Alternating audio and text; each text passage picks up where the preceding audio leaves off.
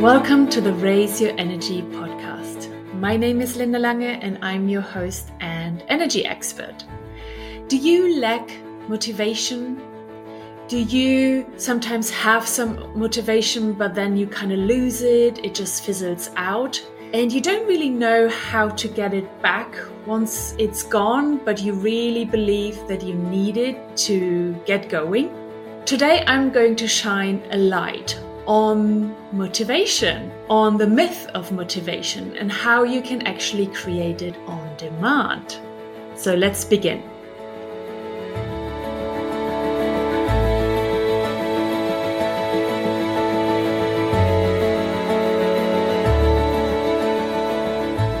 So why are we so eager to have motivation or to get some into our lives? We are searching for motivation to change a habit, to start a project or to complete a project. We want to change our health. We want to change our career. We want to change our body. There are so many reasons in our lives where motivation is really helpful to get ourselves started or for us to keep going in something. But we all struggle with motivation to create it, to find it, to keep it, or to recreate it. Motivation is really elusive to us. We don't know how to create it in the first place. We don't know how to keep it when it's there so it doesn't kind of run away again. When we lose it, we don't know how to get it back.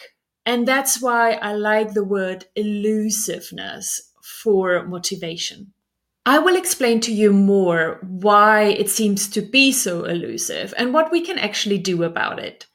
And secondly, I want to share with you why it makes no sense for you to wait for motivation to magically appear for you to get started with a project. By knowing more about motivation, you can actually take control and create it for yourself instead of playing that waiting game. And possibly after hearing some of my tips, you might even realize that you don't want to run after motivation and actually use some other methods to get yourself started. So all of us, of course, know these typical situations around motivation and that it just loves to fizzle out over time. You get some motivation to really make a change and join the gym and go regularly as the New Year's resolution on the 1st of January. But by the time it's middle of February, all the motivation is gone, evaporated, and you are dragging yourself to the gym once per week, if at all. Does that sound familiar to you? Yeah, I bet. It does sound familiar to me. And it does because you used motivation as a tool to help you change. But we all know that motivation loves to fizzle out on us. I will share with you in this episode how it actually happens that motivation fizzles out, or that it sometimes doesn't even come around for something to get started. But then I give you as well other tools that work better than motivation to get yourself started on a habit that you want to create, the change that you really want to make, or the dream that you want to finally fulfill. So let's look first of all at some beliefs that people have around motivation. Some people think that they are just lacking motivation. It's part of their personality that they have less motivation available to them than, for example, other people. So they look at other people around them that begin their projects or change their habits, and they think, I'm just not motivated like her. Oh, wow, he has so much more motivation available to him than me. And with that, these people leave it at that. They accept it, they surrender, and they never get started in the first place, right? The other misbelief around motivation is that we just don't have any control over it, that it's there or it's not. And there is just nothing that we can do about it. And if we believe that motivation is something we aren't in control of, then we are at the effect of random motivation showing up or not showing up. Of course, that makes complete sense. And then on the other side of the spectrum is that we can think we need to create motivation by force.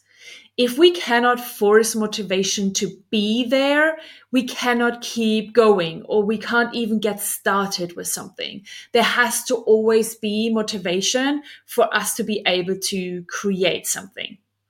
And that is just a belief. And I'm sure you can actually see of how it can hinder us to have a belief, because it means that we just don't get started with things that we actually want to create just because there is, at this moment in time, no motivation around.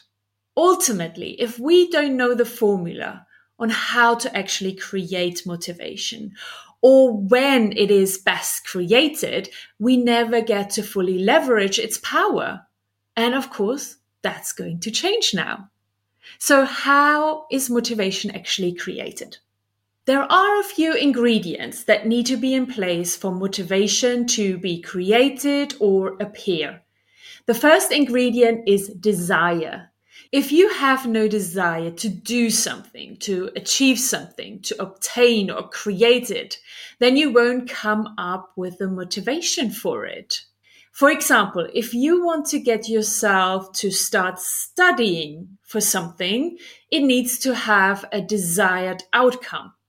For example, if you want to become a doctor, it means you need to study medicine, right? For years, even to become a doctor. So your desire is to become a doctor, and that desire gives you the motivation to go to university for years. But let's say you try to convince yourself to go 2 to 3 times per week to the gym. Maybe because everybody's doing it, or you thought, well, I better do it now. But really, truly, you have no desire to do it. You actually don't even have a desire to be fit or trained for something in particular. You have no desire to be more healthy because you're all right how you are. You have no desire to lose weight or any other reason that is out there for you to go to the gym. So how would you ever have any motivation to go and visit that gym 2 to 3 times per week over a long period of time? You wouldn't, right? So you see that motivation cannot be created if there is no desire. And now the fun fact is, that's why it's so hard to create motivation around something someone else wants you to do. Like your parents, your partner, your boss. If you don't have your own desire, there is not going to be motivation accessible to you. The second ingredient is that you need to strike a balance between something being impossible on the one side or not interesting or demanding enough for you to actually get started. So on the one side, we have the impossibility.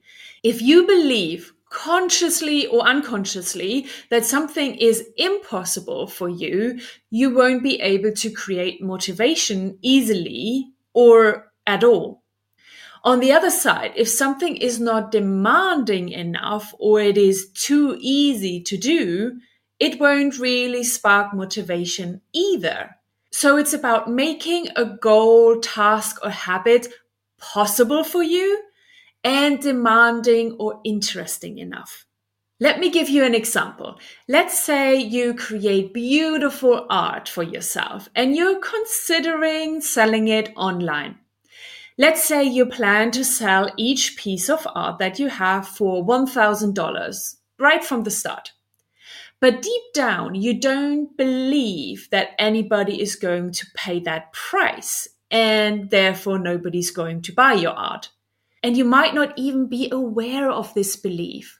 So what happens is that you're probably never getting started to set up that online shop and to put yourself out there because you believe it's impossible for you.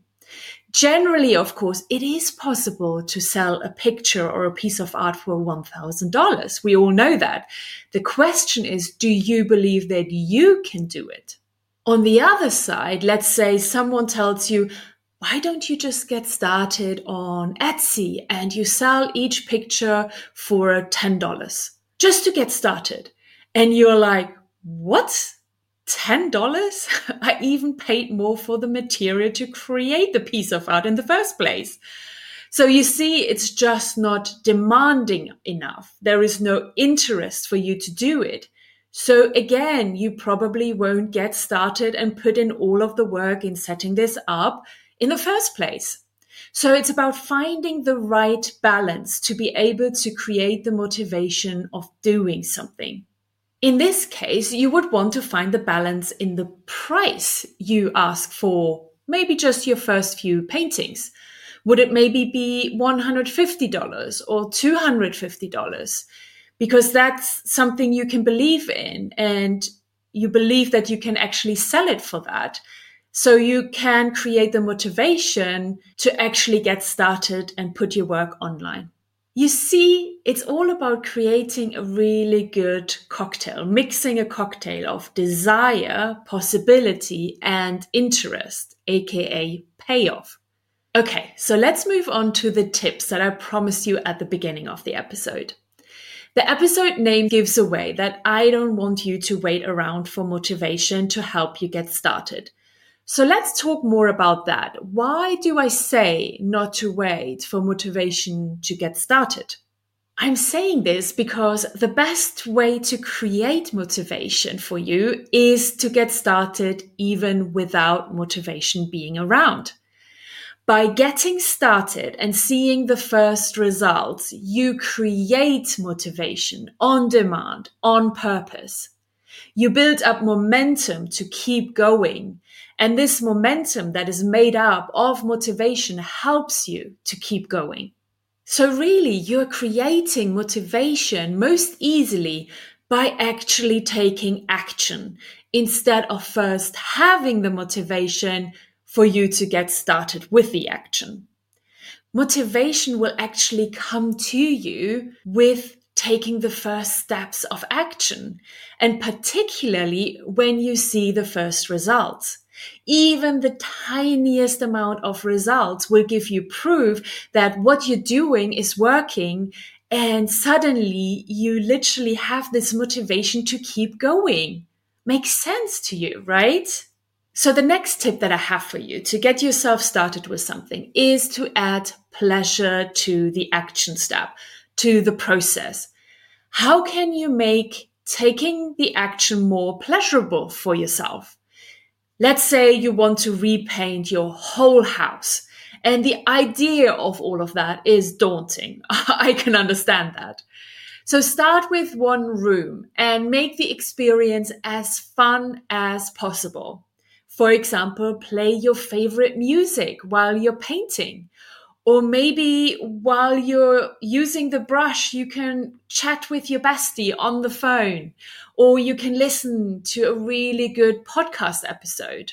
What I actually do is if I have to do, for example, some admin work that is really easy to do, but you just don't want to do it, or I just don't want to do it. What I do is while I do that admin work, I watch a TV show that I like at that time. I don't need a lot of concentration for that admin work. So most of the time, I will concentrate on the admin work. And at the end of the work, I mostly have not even realized what happened in that TV show. But that's not really the point. I just made the activity of doing the admin work a little bit more fun with having the TV show running at the same time. So that's how I get around to actually doing my admin work. So the last tip that I have for you is something I'm doing now for a couple of months already. And it really helps me to create great habits and motivation to keep going with certain things and creating that momentum as well. I keep daily track of things that feel good to have done. So what does that mean? There are lots of things that feel good to do, like having pizza every single evening for dinner, or watching the whole day my most favorite TV shows on Netflix. These kinds of activities feel good to do in that moment, but afterwards, not so much anymore. So in comparison, some activities might not be so fun to do in the moment, but you feel really good afterwards for having done it. So I started keeping a list each day of the things that I have done that feel good to have done. For me, these are meditating, doing a yoga session, breath work, or journaling or studying, so coursework. It could be admin work, like I said, like tax returns or meeting with an insurance person or garden work, and so on and so on. Sometimes I even note down social events which I actually wanted to cancel last minute and just stay at home. Everything where my monkey mind can come up with better things to do, but then I overcome that part of my mind and I do it anyway. And I know it's good for me and it feels good to have done. So it's kind of like a belated gratification that you get out of it. So the more I keep track of all of these activities throughout my day, the more I actually do of them. Sometimes if I just have like one or two or three at the end of the day on my list, I actually think about it. Okay, what else can I do to add it to my list? So I literally go in competition with myself to do as many as possible, but at the same time, I keep it as well real. So I don't overdo it. I find it really beautiful and it's a great habit creator. Okay, let's summarize what I've shared with you today. If you want to create motivation, you want to mix that cocktail of desire, making it possible for yourself, and still interesting enough to actually get started. And the best way to create motivation and to build momentum is to get started even without it and create it then as you go along, especially when you see the first results happening. A great way to get started with something is to add as well pleasure to the action steps or the process, so you make it more fun. And to build good habits into your life, you can use that daily tracking of all the things that feel good to have done. Make a competition with yourself of how many you can do in a week and celebrate and reward yourself as well. Okay, that's all I have for you today on the topic of motivation. Let me know if this was helpful or what you think about it. Connect with me via Instagram, Facebook, or YouTube, as I would love to hear from you what you think about motivation and if you're struggling with it. Maybe after this episode, you're not struggling with it anymore, so let me know about it. I really hope that this has given you lots of insights and aha moments around motivation and why it can be so elusive. And now you know how to create it, you can take control, you can take charge, and you can create it on demand. Thank you so much for listening to me today. And with that, I love you and leave you. Talk soon and bye-bye.